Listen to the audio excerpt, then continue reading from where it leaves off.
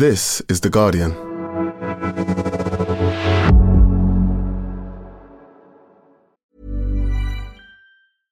Ryan Reynolds here from Mint Mobile. With the price of just about everything going up during inflation, we thought we'd bring our prices down. So to help us, we brought in a reverse auctioneer, which is apparently a thing.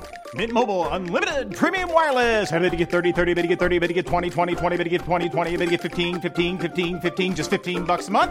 Sold! Give it a try at mintmobile.com/switch. $45 up front for 3 months plus taxes and fees. Promo rate for new customers for limited time. Unlimited more than 40 gigabytes per month. Slows full terms at mintmobile.com.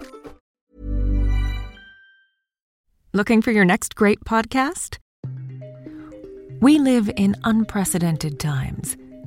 To make sense of it, what if you could learn from some of the most influential people on the planet? The podcast Tools and Weapons is hosted by Microsoft's Vice Chair and President Brad Smith. Every week he has a candid conversation with guests, including prime ministers and Pulitzer Prize-winning journalists. The latest episode features Bayer CEO Bill Anderson. Though most of us know Bayer for pharmaceuticals, they're also focused on crop science. They're putting digital tools in the hands of farmers to get the most out of every acre. Listen to Tools and Weapons with Brad Smith, wherever you get your podcasts. I think that Glasgow COP26 is a turning point for the world. The drive to net zero must become the new normal for everyone, everywhere. Blah, blah, blah, blah, blah, blah. As the world rallies in Indonesia, thousands of fires are worsening. The heavy rains, the constant dry spells that left the streams dry. We're here today to show that we stand together united in our commitment to climate justice. Their message is clear. Time is running out. Hello, I'm Madeleine Finlay, the host of Science Weekly, which will be Science Daily for the next 2 weeks as COP26 kicks off. It's hard to oversell how critical this climate summit is. It's probably the most important climate conference to ever take place. Why? Because we need global temperature rises to stay within 1.5 degrees for humanity to secure its future. And the clock is ticking. World leaders, diplomats, delegates, scientists and activists have all travelled to Glasgow to argue about how to achieve this over the next 13 days. The Guardian's award-winning environment team will be following it all, and I'll be here with them. From The Guardian, I'm Madeleine Finlay, and this is Science Weekly, daily from COP26.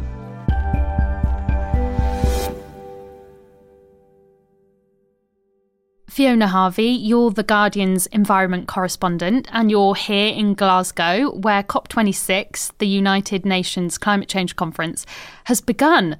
So what exactly is this meeting? What's its purpose? COP26 is the 26th Conference of the Parties, and that's the parties to the UN Framework Convention on Climate Change, which is the 1992 treaty in which every nation in the world really agreed that we should do something about climate change and prevent it from becoming dangerous. So we've been meeting since that year to talk about what can be done. This year is really a crunch year for many reasons. Probably the most important reason being that we have left it so late. This COP will be building on the agreements made at COP21 in Paris in 2015. Parce que nous devons laisser à nos enfants davantage qu'un monde libéré de la terreur. Nous leur devons... Take us back to Paris. What exactly was agreed? In Paris in 2015, all the parties to the UN Framework Convention on Climate Change got together and talked about setting a firm goal on temperatures so that we wouldn't allow global temperatures to rise beyond a certain level. That was regarded as the limit of safety. Here in Paris, let's secure an agreement that builds in ambition, where progress paves the way for regularly updated targets, Targets that are not set. All countries had to come forward with these plans, nationally determined contributions, or NDCs, as they're called. And these NDCs set out how each country is going to tackle its greenhouse gas emissions. So overall, we need countries to set NDCs that would amount to a roughly 45% cut in greenhouse gas emissions compared with 2010 levels by 2030. That would be in order to stay within 1.5 degrees of global heating. And that 1.5 degrees, why was that the number that we settled on? Well, there was no guarantee at Paris that that would be the number settled on. It was very difficult, in fact, to get agreement on 1.5 degrees. L'accord de Paris pour le climat est accepté. So much research has been done since Paris. We had the Intergovernmental Panel on Climate Change doing a major report on the consequences of 1.5, which came out in 2018. I'm delighted to open this presentation to you of the IPCC's new special report on global warming of 1.5 degrees. That showed that really, if we go beyond 1.5, we really do get into dire consequences. We would see more heat waves, more droughts, more floods. We would see fiercer storms, hurricanes, things like that. If we push it further still towards 2 degrees, it's quite possible that some of those consequences would be irreversible. More than 100 people have died and hundreds more are still missing after the worst flooding in parts of Western Europe for several decades. A deadly famine has been devastating for the south of Madagascar, the first country in the world to experience such conditions due to climate change. Apocalyptic scenes as intense wildfires continue to ravage parts of Greece for the 4th day. Blistering beneath an unforgiving sun, Vancouver swelters amid record-breaking heat. Since the Paris Agreement, how have we been doing in meeting some of these targets? Since the Paris Agreement, we have done terribly. Temperatures are now about 1.1 degrees above pre-industrial levels. The problem is that we have allowed emissions to keep rising, and they have risen steadily, effectively, since the Paris Agreement. There was a drop because of the lockdowns last year, about 5%, but the emissions have rebounded, and we just haven't really brought them under control, and we haven't shown how we're going to do that.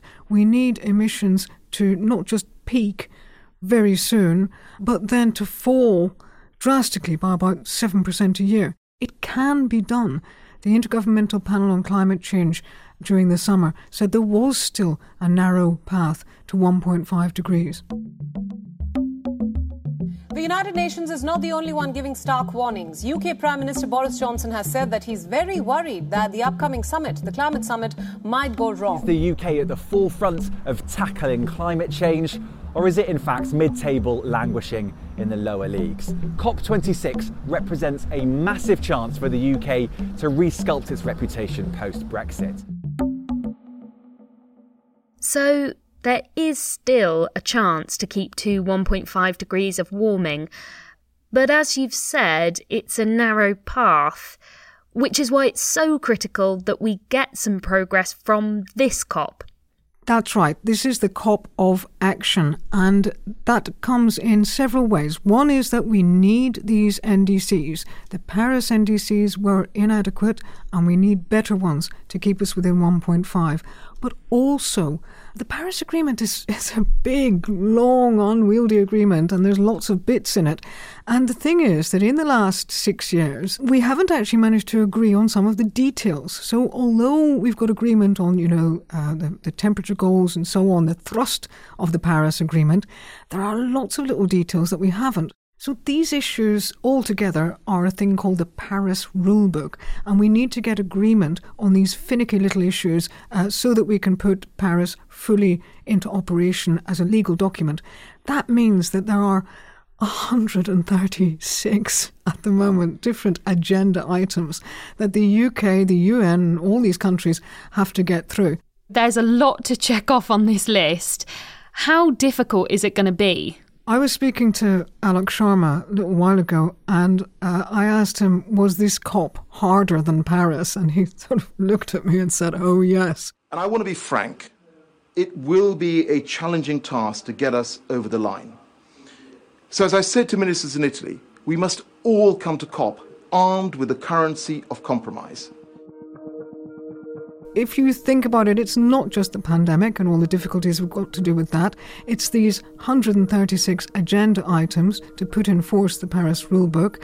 It's the NDCs that were inadequate at Paris and we need to sort out now. It's things like coal, and it's getting agreement from every single country at the same time. So yes, this is going to be much harder than Paris.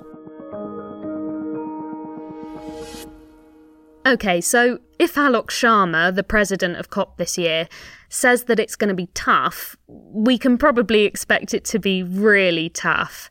And there's going to be a lot of pressure on the G20 countries who are responsible for about 4/5 of all greenhouse gas emissions. And in particular China, who are the world's largest emitters.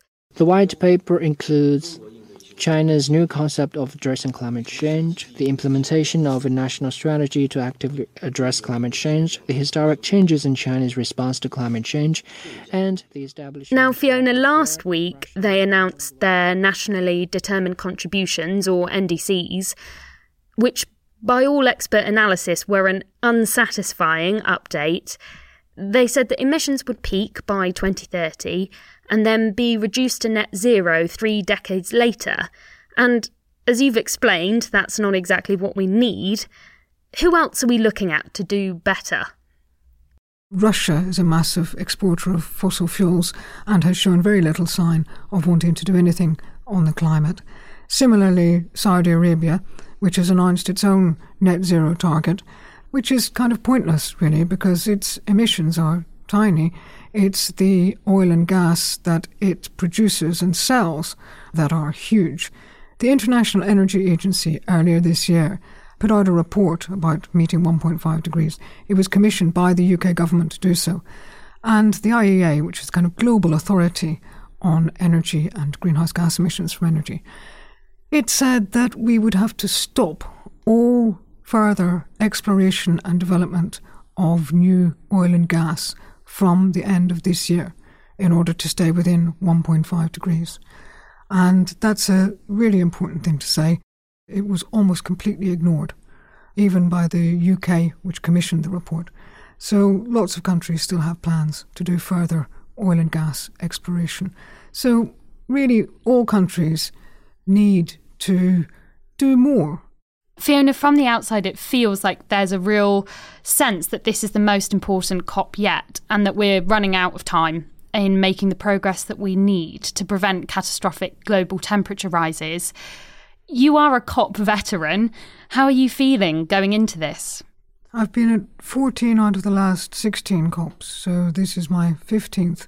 And every COP is important. And it's important to note that this is not the end. There is a world after Glasgow, and in an important sense, Glasgow is the beginning, because countries will be asked to come back if their NDCs are not good enough until they are. So, although this is a very important moment, it's not actually the end, and we shouldn't see it as such. Fiona, thank you very much. Thank you.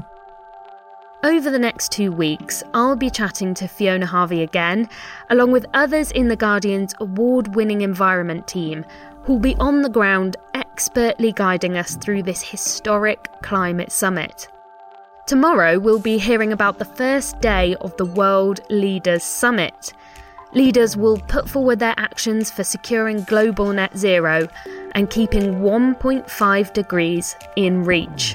Climate change is not only a threat, it is above all an opportunity to create a healthier, greener and cleaner planet which will benefit all of us. To get our daily episodes, subscribe to Science Weekly on your preferred podcast app.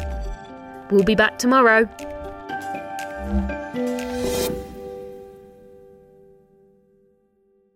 This is The Guardian.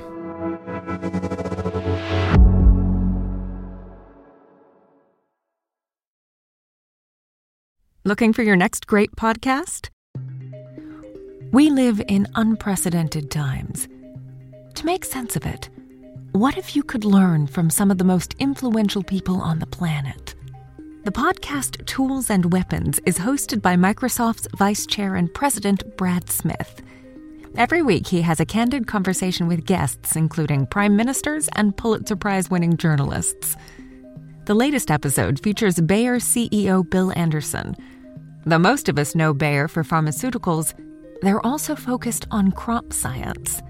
They're putting digital tools in the hands of farmers to get the most out of every acre. Listen to Tools and Weapons with Brad Smith, wherever you get your podcasts.